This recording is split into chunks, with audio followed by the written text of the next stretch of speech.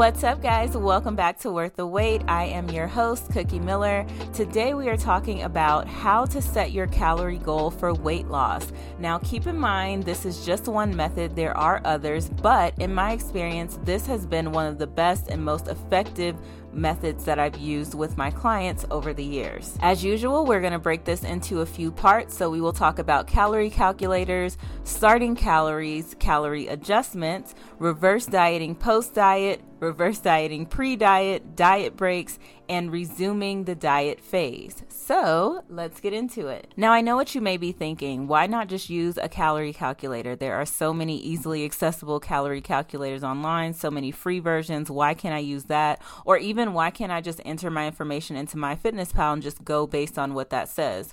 Well, the reason is because most of the calorie calculators that are online are inaccurate. Online calorie calculators often use generic formulas to estimate the calorie needs. So this may not accurately reflect individual differences such as body composition, metabolism, and activity levels. So as a result, the calorie estimates that are generated by these calculators may be significantly higher or lower than your individual actual needs. And this can lead to having inaccurate tracking and potentially impede on your weight loss efforts.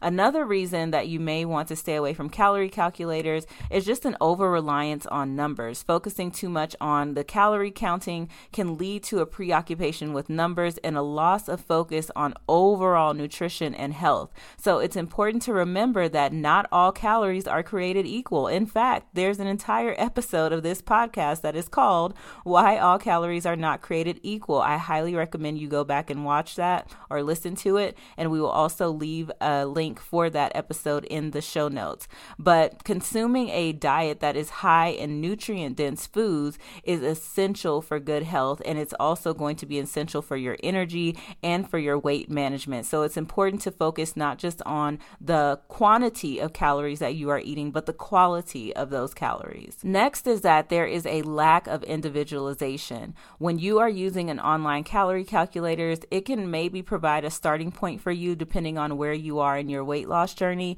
but they don't take into account the individual preferences, food sensitivities, medical conditions, even hormonal imbalance and things like that. So following a one-size-fits-all approach may not be sustainable or effective for everyone, and personalized nutrition advice may be a better option. Okay, now let's get into what you are really here for, how to set those starting calories. Now listen, if I'm being honest, this process could be a lot more accurate for women if you started with tracking during a full cycle. So for women, our hunger levels are going to change throughout our 28 to 31 day cycle. So getting a full picture would be best, but I know that most people are not that patient. So instead of tracking for that entire time, choose a few weekdays and a weekend to track your food intake.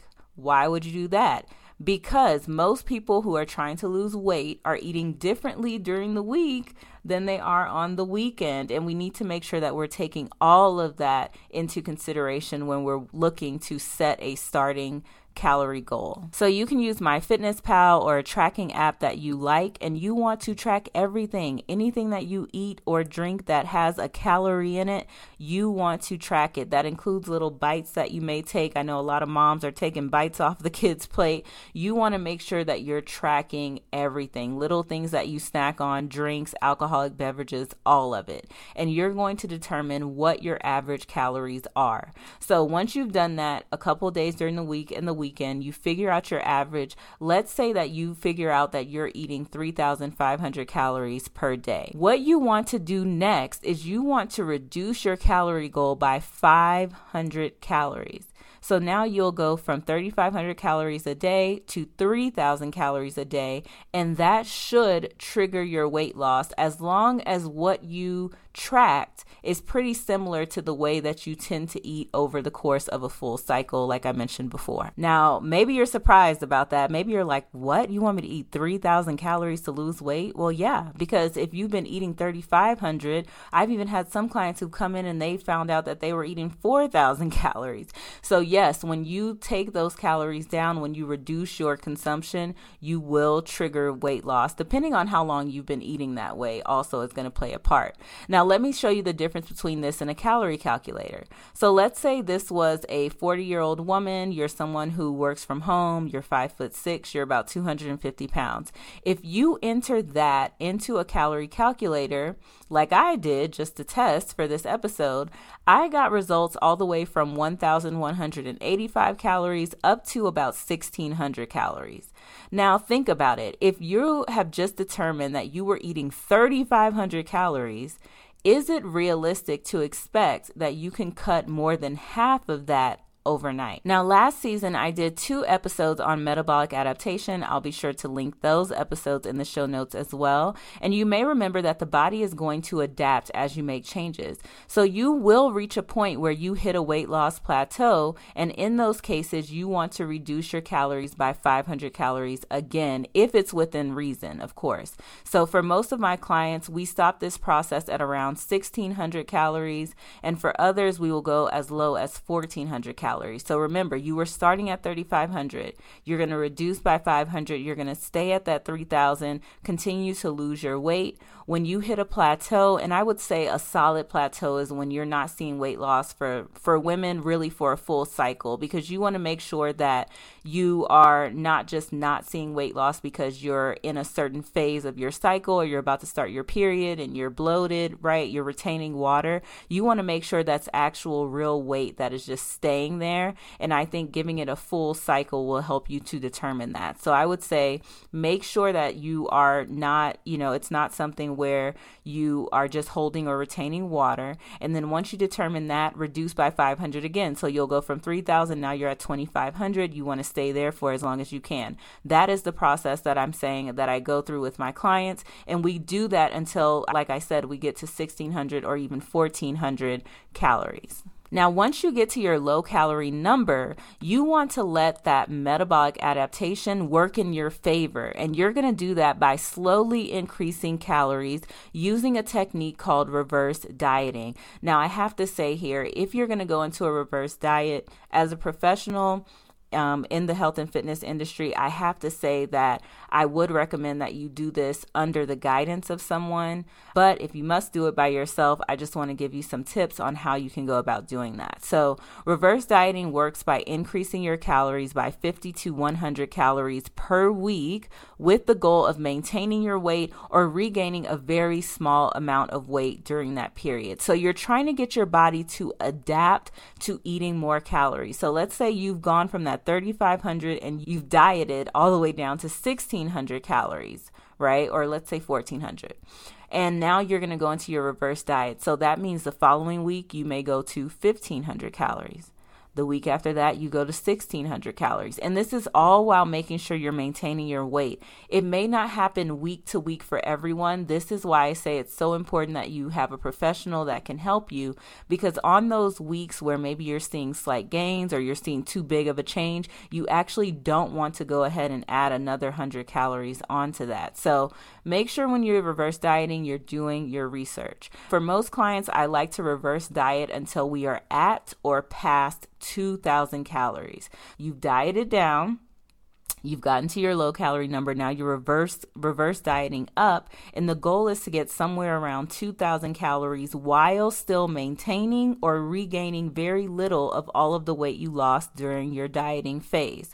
So depending on if you reached your weight loss goal by the time you've reached your low calorie number, after the reverse diet, you may continue to eat your new high calorie goal or go back into a dieting phase after maintaining for a while. And that maintenance should be from 6 months to a year. I know I just lost some of you. Come back. Come back. I know I've just lost some of you, but this is where people who are dieting tend to mess up. There's never a diet break. They diet endlessly for years without any breaks. And when their body adapts to the low calories, then you feel stuck. You feel like you can't lose weight, and then you just quit. And what happens after that? You quit, and then you get tired of the weight. You start to regain the weight. You deal with it until you get tired enough of it again to start the process from the beginning. And until you give your body that time that it needs in maintenance, and until you give your body that reverse diet that it may need from all of those years of dieting at super low calories, you will continue to be stuck in this cycle. The body needs to have breaks from diets. The body needs to have maintenance phases, and the body needs to be able to maintain its weight with a sufficient amount of calories. And by sufficient, I mean women who have hormones and who are fully grown and fully developed and who are going through these different phases in their cycle need more than 1,200 calories, which is the recommended daily caloric intake for like toddlers, in order to be healthy in general. We're not just talking about weight loss, right? We're always talking about a holistic point of view, and we're always talking about sustainability. So sure, you could say, you know what, forget everything you said, Cookie. I'm going to put myself on 1,300 calories. That's what always works for me. Go ahead. And then you're going to go through that same phase and you will find yourself in the same spot. Sure, you'll lose the weight. Sure, you may get to your weight loss goal, but can you maintain it? You want to be able to maintain your goals and not be stuck in this yo-yo dieting cycle. So we have one more scenario to go through, which is, what if your calculated calories from the beginning were already at 1,200 calories? What if you went through and you calculate and you're already eating super low? In this case, it's time for you to skip the first few steps of this process and go straight into reverse dieting. So this means that your body is not in a position to diet right now. What you should do is go into a reverse diet, go into that maintenance phase, and then go into a dieting phase. But I also want to leave a little caveat here, which is that many people who think they're eating 1,200 calories are not. So double check that you've accurately tracked everything. Be sure that you're including things like oils that you cook with, condiments like mayonnaise and ketchup, caloric drinks that you may have. Starbucks gets a lot of people caught up, right? Coffee, you're just not thinking about the amount of calories that are in that venti drink.